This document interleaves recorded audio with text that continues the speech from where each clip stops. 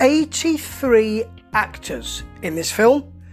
There are 83 actors. And as Michael Flint of Paramount Pictures was supposed to have said, it carried all that kind of production value because it was designed to be the locomotive that carried weight with exhibitors and with distributors who could then look at other pictures, other Paramount pictures. So it had production value and it had a lot of stars, but it's not overbalanced by any of them. Tonight, a film that I really dearly enjoy. It's The Assassination Bureau.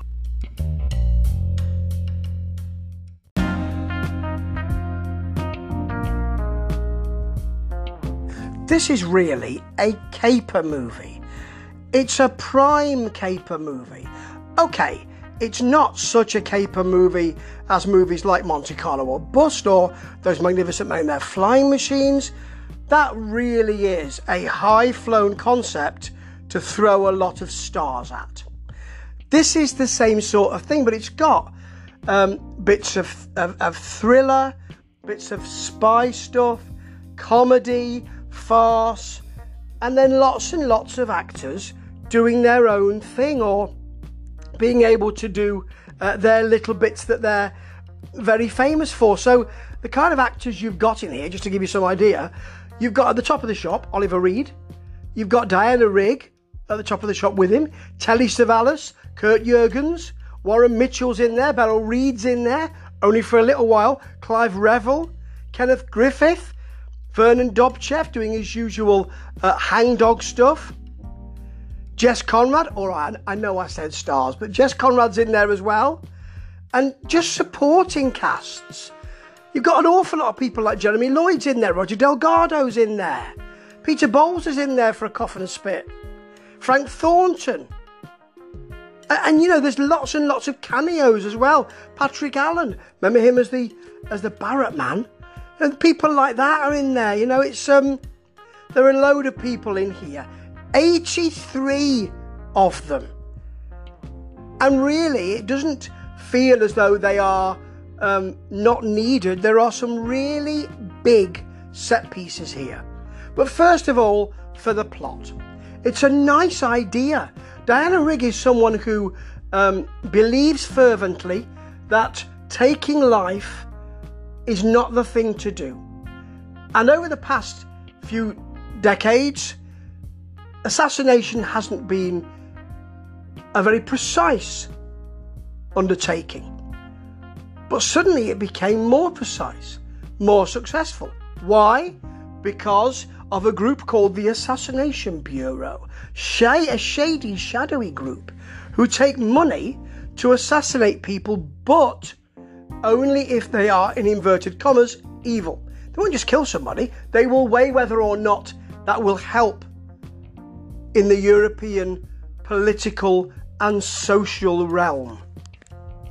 And what she wants to do is she poses as a writer, a newspaper writer, and she goes to the newspaper owned and edited by Telly Savalas, who happens also to be a member of the Bureau, but she doesn't know that, who says, I want to write about the Assassination Bureau. Of course he's interested because if it bleeds, it leads.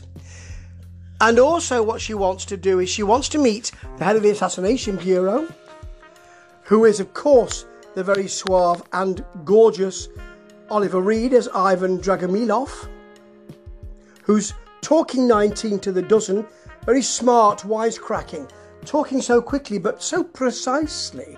I can understand everything he says. It's wonderful to see. He has it all in hand, all of the time, and it's marvellous. So she sees him and says, I want to have somebody assassinated. And he says, well, we have to weigh who that is. And there's a sliding scale depending on how important that person is. Who do you want assassinated? And she says, Ivan Dragomilov. And he says, I will need some more information. Where was he born? She tells him. What does he look like? Rather like you. And he says, I believe you want to have me assassinated. That's correct. I will definitely take that job. It'll be more expensive because I'm something very special, having inherited the Assassination Bureau from my father. And he takes that opportunity. So what he does is he brings the people around the table and says, here is our latest job. The assassination target is me. And not only will I give you the fee that I've been paid, which is £25,000 or £20,000, but I will also add £100,000 for any of you around this table who can do the job. So that is set up beautifully.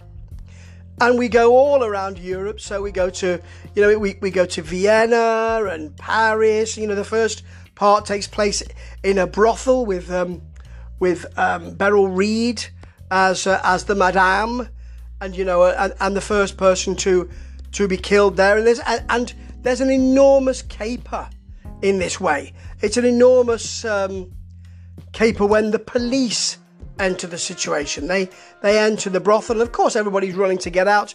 Lots and lots of extras, loads and loads of things happening. Beautifully directed, really. It's really, all these set pieces are really well done. They look so fine. They look so deep reds and velvet burnished and all of that kind of stuff. And directed really well by Basil Dearden, who has done so much in the past. This was his second to last film, I understand. And he's done so many movies. And it's really well done. He keeps the pace up, and everything is handled very, very well, considering these are big set pieces that can get out of hand. There's also an enormous set piece in Vienna when they are when Kurt Jürgens takes over and says, I need to do this, I'll take over this. And there is an enormous dance sequence in a club, and he feeds him a German sausage. Shades of hello, hello, I know. And hello, hello takes quite a lot from this, or certainly from the intention of it. And it has a bomb in it, of course. It's a lovely moment because Kurt Jürgens puts a big black wig on and a tash, and he goes out there and says, I'll finish this. But he gets jostled by all the dancers, trying to keep the bomb from falling on the floor, of course, because it will explode. Gets to the table, and of course his wig's skew whiff and his tash is half hanging off. He doesn't realise this, and Reid instantly sees it's him. Takes the sausage and throws it to him. He throws it somewhere else, and it happens to fall on the plate of the visiting Archduke Ferdinand. Now we know that his assassination is thought to have been a catalyst for the First World War.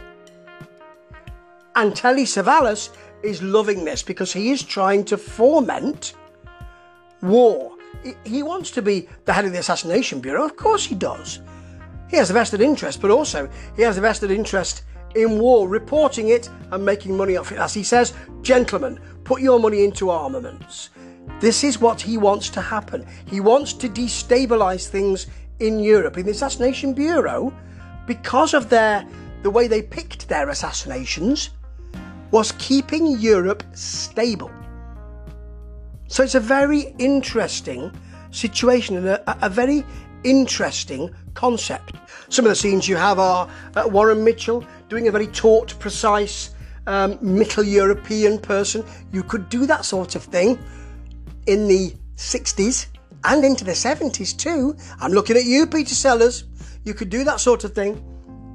And he's a bank manager who expects Ivan to be coming to the bank to try and finish him off. Because as he says, you tried to kill me and I'll try to kill you. So somebody comes in who's dressed up as a derelict man who has a strong box, he says full of money, and of course Warren Mitchell pulls a gun on him and says, get out, throws his box out into the street. It's full of cash, of course.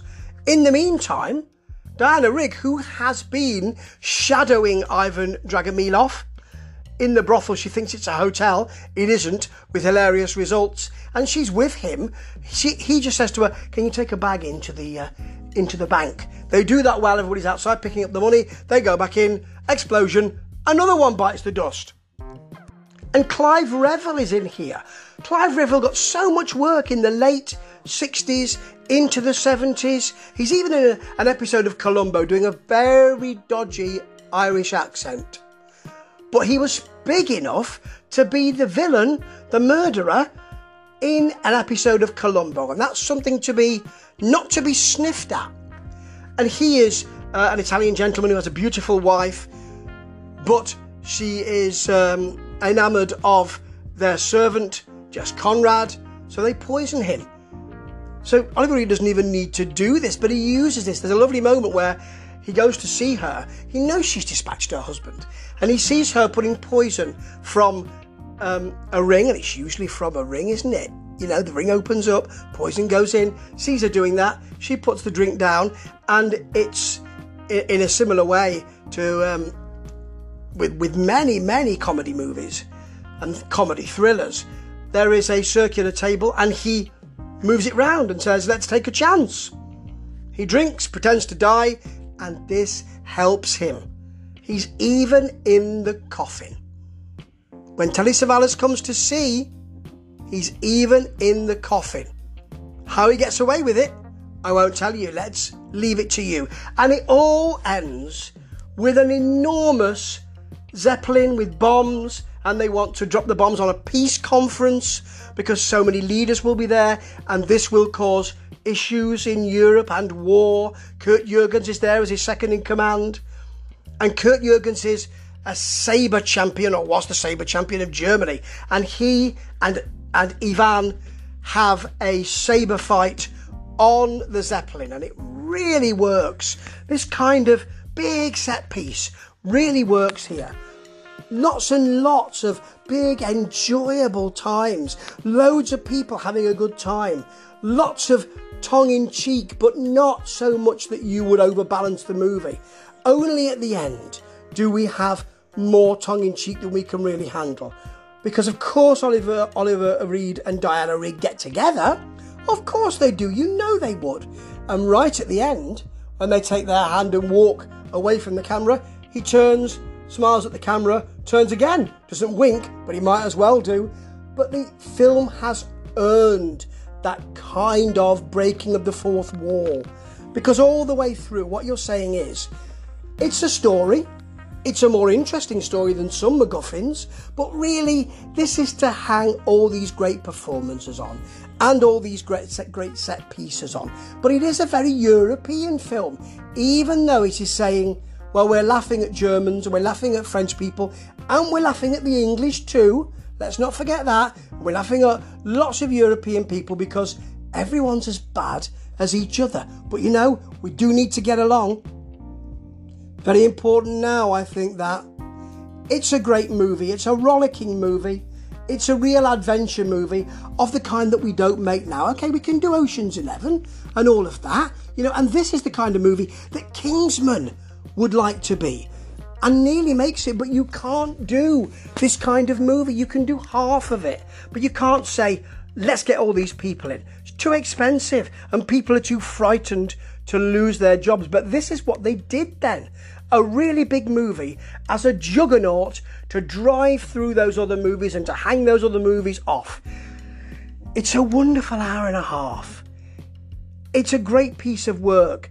Good story, nice idea, nice philosophy behind it, great performances, some good deaths, and what more could you want on a Saturday afternoon? 4.5 out of 5 Ramble rating. Loved it when I was a kid, love it now. It really, if you know what you're getting, doesn't age. Seek it out. You won't be disappointed. Trust me. Ta-ta.